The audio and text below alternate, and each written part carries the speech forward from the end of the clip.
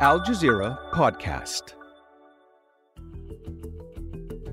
A deal to pause the war in Gaza for 4 days. Israeli women and children held captive by Hamas will be exchanged for Palestinian women and children detained in Israeli jails. So what's next? A return to war as Israel warns, or could an end be in sight? I'm Folly Thibault, and you're listening to the Inside Story podcast, where we dissect, analyze, and help define major global stories. Let's now bring in our guests. Joining us from Haifa in Israel is Diana Buttu, a Palestinian lawyer and former legal advisor to the Palestine Liberation Organization. She was involved in previous negotiations with the Israeli government.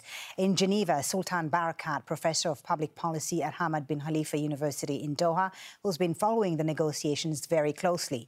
And from our studio in London, Yossi Mekelberg, an associate fellow at Chatham House, who specializes in the Israeli-Palestinian conflict. Thank you all for joining us on Inside Story. Diana, let me start with you. A 4-day humanitarian pause. It's a truce, not a ceasefire. Is this a positive step? Look, any block of Israeli bombs, the stopping of Israeli bombs, is a good thing. That's not the problem. The problem is the bigger picture, which is that the Israeli army is going to remain in the Gaza Strip. They've already indicated that people won't be able to get back to the north, which means effectively ethnic cleansing. And it doesn't mean that we've addressed the root causes. So it's always good for Israeli bombs to stop being dropped on the heads of Palestinians, in particular Palestinian children. But I think we need to look deeper and broader than that and start looking at what it is that Israel is intending to do, which is to simply ethnically cleanse the Gaza Strip. And that is the part that needs to stop. All right. Let me get your thoughts, Yossi. How do you view this temporary truce, and what could it lead to? Yeah, first of all, I agree with Diana that stopping the hostilities, stopping the bombardment, and it's a positive thing. Releasing the hostages, the prisoners, this is a step forward, and we assume that by establishing communication, a mediated agreement, it's one step forward until there is eventually a complete and a permanent ceasefire, and then we're obviously looking into the future of the Gaza Strip and all, and the Israeli-Palestinian conflict. And we need to look at the bigger picture, but I think it's almost inevitable that by the end of the 4 days of ceasefire or pause, of humanitarian pause, the hostilities will resume. So I think already now it's important to those who mediated this agreement to look also some more humanitarian pauses, more exchange of hostages for prisoners, and as quickly as possible to establish a more permanent ceasefire. And even this deal, Yossi, do you think it's a done deal, or are there complications that could arise in the next day or two? The situation is very fragile, so there could be always last-minute hitches or events that can derail an agreement. But as far as I understand, when both sides agree and the mediators agree that this is going to happen 10 in the morning tomorrow, it seems that we as done deal as possible. But again, the situation on the ground is so fragile that things can last minute change, but let's hope this is not the case. So a fragile situation, and Yossi, both you and Diana say this is a step forward, but not enough, and we need to look at the root causes, of course. Sultan, let me come to you and ask you your thoughts about this truce that was agreed. A huge diplomatic effort has, of course, gone into achieving this deal. They've been in talks mediated by the Qataris, who have played a central role in this for weeks now. But as Yossi said, it seems extremely fragile. Can this deal be extended beyond the 4 or 5 days that they've agreed to? Could this pause possibly lead to a lasting ceasefire? Let me just start by saying that this is important breakthrough, I think. It is important in that it will provide the Palestinians with a badly needed respite following almost now 8 weeks of continuous indiscriminate bombardment of the Gaza Strip. It is important also because it can potentially change the narrative of the discussion around the relationship or the conflict between Israel and Palestine. For Hamas to be able to get prisoners in Israeli jail traded against some of the hostages, I think is quite significant. It has nothing to do with the ceasefire. It's nothing to do with this particular conflict. It illustrates that this is a longer-term issue and that there has been a long-standing practice by Israelis of practically taking Palestinian hostages. Those women and children that are going to be released by Israel, the majority of them have not been tried, and there's no real reason for them to be captured by the Israelis. Nevertheless, they've spent considerable amount of time in Israeli jails. And this is a point that Hamas has been making from the very beginning. In addition to the fact that for them, they having tried the Israelis over a number of times over the last 20 years or so, they understand that Israel reacts only to this logic of exchange of hostages. And this is one of the reasons why Hamas, I think, went into Israel on the 7th of October. Now, is it likely to continue? I think there is a little hope that it can be built upon and it can be extended, partly because, as our colleague just said, it has established direct contact, partly because the United States has really drawn a line, I think. They've given Israel quite a lot of time compared to previous attacks and wars in Gaza to try and prove their point that the headquarters of Hamas is under the Shifa hospital and that within a limited amount of damage they can uproot the resistance. Now, 12,000 people killed 8 weeks later, and they could do neither. They haven't been able to provide any concrete evidence, and they have not finished Hamas. And this seems to be now the best or the safest way forward for both sides. How were they able to get across the line after weeks and weeks of negotiations? What changed? I think what has happened is that the changing factor really has been the Americans' patience with the Israelis is running out. They have given them more than enough time to complete their mission. And it's clearly the mission as declared, the objective as declared by Netanyahu on the 7th of October is unachievable. He cannot simply finish Hamas as a resistance movement and cannot release the hostages. In addition to that, the fact that almost 60 of the Israeli hostages have been killed by Israeli bombardment has meant that time is of an essence here. The longer this bombardment goes on, the more difficult it is for the Palestinians to protect the hostages. They are living amongst themselves. In fact, they're all over the Gaza Strip, as I understand it. And one of the conditions of the ceasefire is to allow the Palestinians to connect with each other in order to identify and locate the hostages and mobilize them without aerial surveillance from the Israelis. This is a point that may have not been noticed by people observing this. Right. But again, the ceasefire includes also a stop or a pause with air operations in Gaza. Right. Okay, Diana, let me ask you, because Sultan said that this could be built upon. And do you see here an opportunity to add to this existing agreement without having to renegotiate something new? You talked about other issues that need to be, the broader issues that need to be addressed. So how can they build upon what they've agreed here to address these broader issues? Look, I agree very much with Sultan, which is to say that a respite is obviously much needed because the nearly 8 weeks of devastation of the Gaza Strip has got to come to an end. And at the same time, I think that the world is recognizing that there is no military solution.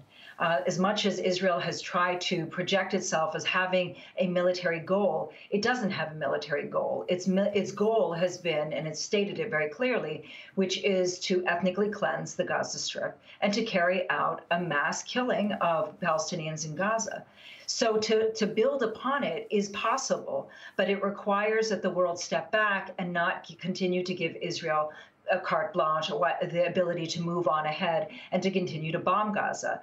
The Israelis made a number of claims throughout this attack on the Gaza Strip, including some of the ones that Sultan has already mentioned.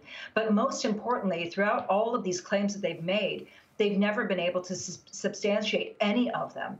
And I think now it's imperative for the world to step back, recognize that Israel has spent all of these weeks lying and perpetrating these mass crimes. And now is the time for them to step in and to make sure that actually civilians, Palestinians in particular, are protected. How can they do this? They can do this by doing simple things like making sure that Israel doesn't get allowed to use U.S. weaponry. They can do this by starting to demand that Palestinian liberation come.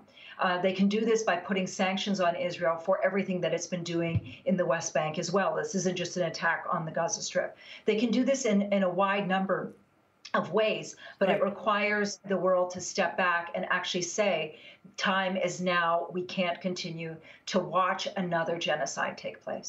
So there needs to be massive pressure on Israel, is what you seem to say, Diana. And I'll ask you about this pressure and the U.S. role here in just a moment. But I want to come to Yossi first to try and understand what's happening within Israel right now. As Diana mentioned and said, she says there's no military solution.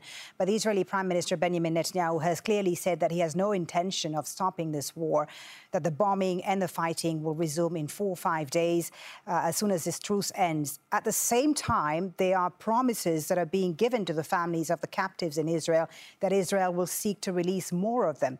Isn't there a bit of a contradiction there? And what kind of pressure do you think this creates on Israel when they want to restart the attacks on 4 or 5 days?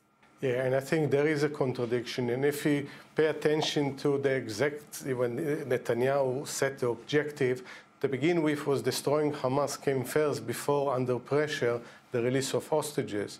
And obviously there is a contradiction between the two. Now they agreeing to this ceasefire or the pause in the hostilities is under pressure. And I don't think it's only a U.S. pressure, it's actually more domestic pressure by the families of the hostages and those who support them, and many of them within the Israeli society. They put pressure on Netanyahu to put the release of the hostages first. I'm not so sure that Israel has a clear and a coherent doctrine or policy or approach towards Gaza.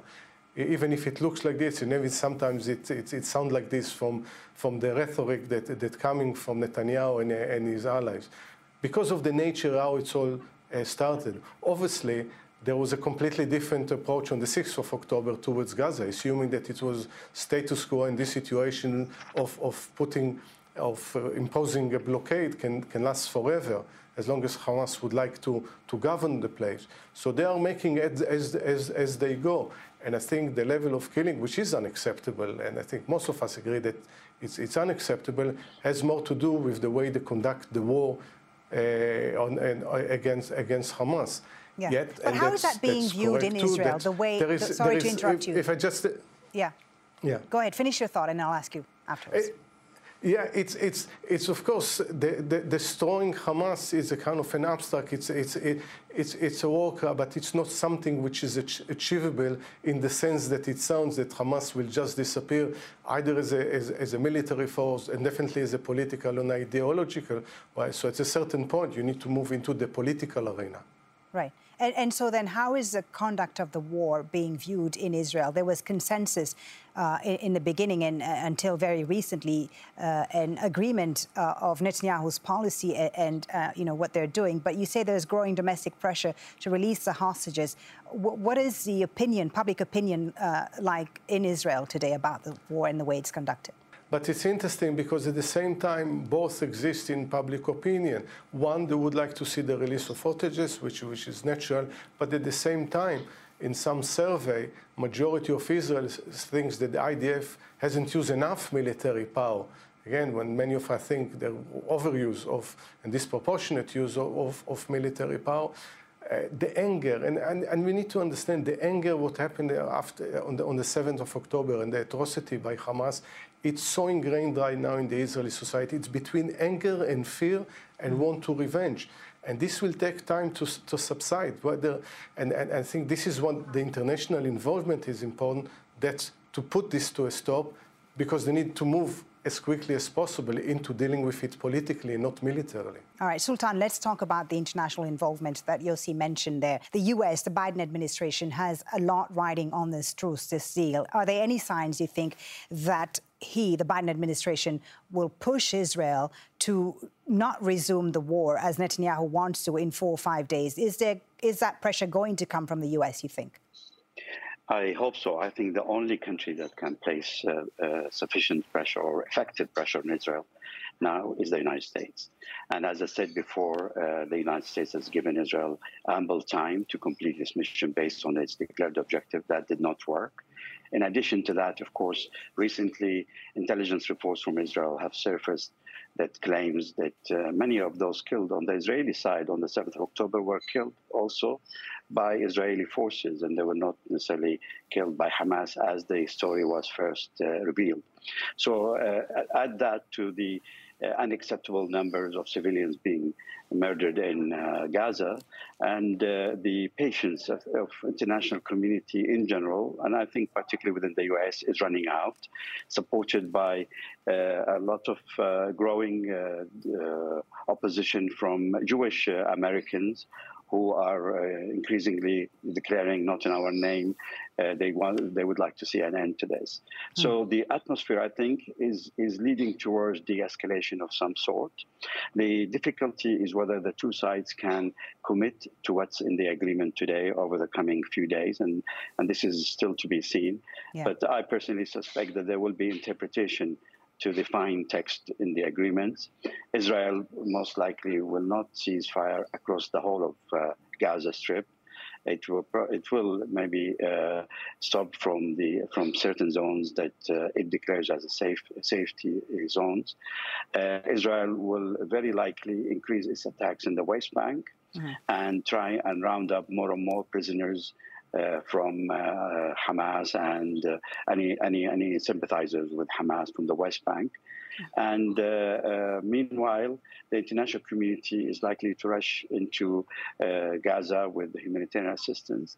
Right. And what would really make a difference is whether the international community sends in international staff.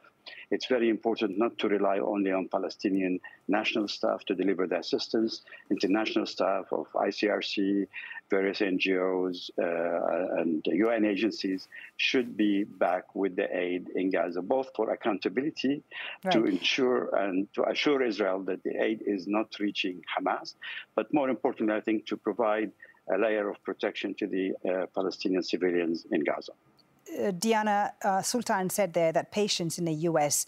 is running out, but is it necessarily running out from the point of view of the Biden administration? Do you think they will exert more pressure on Israel to use this truce in order to further de-escalate and perhaps lead to a lasting ceasefire? Do you think there's appetite for that right now in the Biden administration? I would like to hope so, but I don't think that that's the case. I say this because the Biden administration gave Israel the green light from the very beginning, and not just gave it the green light, but even as we've seen this the death toll, as we've seen 14,000 Palestinians killed, almost half of them children, that the Biden administration has barely been able to utter a word of condemnation or to call for the word ceasefire. In fact, it's been the opposite. Look, I do hope that these pauses will then become much more regularized, where it becomes a situation where, because there is a pause, people get used to the pause, and this pressure is allowed to be exerted on Israel.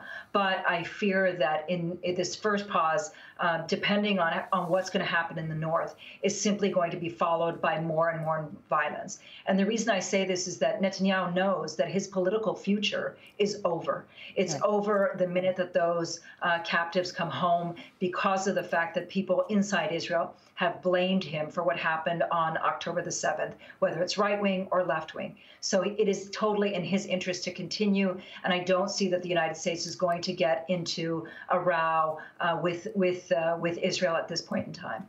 Yossi, your thoughts about what Diana just said there. Do you think this pause in fighting changes the political dynamic for Netanyahu?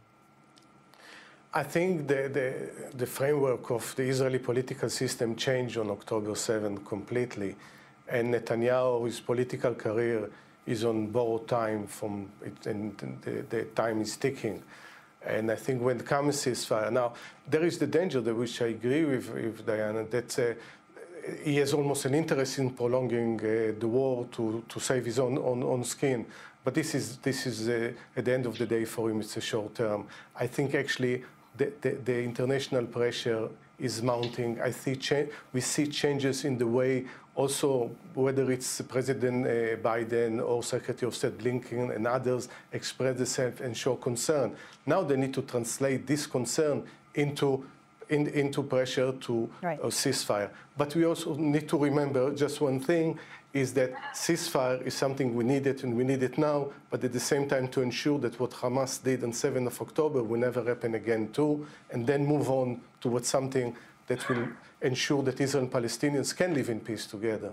Right. What leverage do the Americans have today, Yossi, on the Netanyahu government? What would it take for the Israelis to prolong this truce into a more lasting ceasefire? The Americans have all the leverage they wish, if they want to call for a ceasefire. And then also they also understand what happened on the ground in terms of the objectives of the war. So at a certain point, they need to also inform the White House that this just prolongs the war, but without getting any closer to the declared objective of destroying Hamas while killing many civilians in the process. But the United States, in its relation with Israel, if it wants to stop the war, it can stop the war. Your thoughts about what Yossi just said there, Sultan, the U.S., if it wants Israel to stop this war, will stop it. And where do you think we head next? 4 or 5 days of truce, and then what? How can it be prolonged? Well, assuming that the truce will hold and the hostages will be released safely, I think the release of those children and women will increase the appetite within Israel to release the remaining hostages. Not in the transactional, simplistic way that Netanyahu put it, 10 per day and all that stuff. I don't think that is likely to happen. But what it will do, it will focus people's mind on the important aspect of all this, and that is the sanctity of all human lives, be it Palestinians or Israelis. And hopefully this message will make it to the American administration. Although I agree with Diana, but to be honest, Israel would not have come to the ceasefire, or Netanyahu would not have come to this pose if it wasn't for the pressure placed on him by the United States. The United States must feel now incredibly isolated and embarrassed by the position it's taking vis-a-vis the conflict in Gaza. Okay. What can happen next? Yeah, briefly, if you can, Sultan. Go ahead, briefly. I suspect that if this is successful, as I was saying, people will try and build on it. Hamas must take certain action to ensure to the world that it will not be confronting Israel the way it did in the past. But I don't think the Israeli objective of uprooting Hamas totally is achievable. And in fact, if you look at the numbers and the history, numbers of those killed, if we were to assume for every innocent person killed, one person is radicalized, then we are likely to be facing a much more radical movement that will come to exist in the aftermath of Hamas if Hamas finishes. Diana, all right. Diana, a quick one for you. This is the final one today. You have the last word, Diana. As we heard from Yossi, there's no clear policy, it seems, from the Israelis, no clear approach to Gaza. What happens next then after these 4 or 5 days? What is the plan for Israel and the international community? What should it be? The Palestinians we should be allowed to rebuild. Israel should be held accountable for what it's done. And for the future, it's up to Palestinians to decide our future. The time is over for Israel to be determining Palestinians' future. This is the essence of self-determination, and now is the time that we need to build upon this. We paid a very heavy price. It's now time for the world to give us our freedom. Thank you very much. Thank you all. Diana Buttu, Yossi Mekelberg, Sultan Barakat, thank you for joining us on this edition of Inside Story. This episode was produced by Dermot Fleming, Umi Kulsum Sharif, Veronica Pedrosa, and Gemma Harris. Studio sound was by Alexander Chigrin. The program was edited by Anna Savage, Zainab Adar, and Joda Frias. Be sure to subscribe to the Inside Story podcast to catch every episode. Thank you for listening. Tune in on Thursday for our next edition.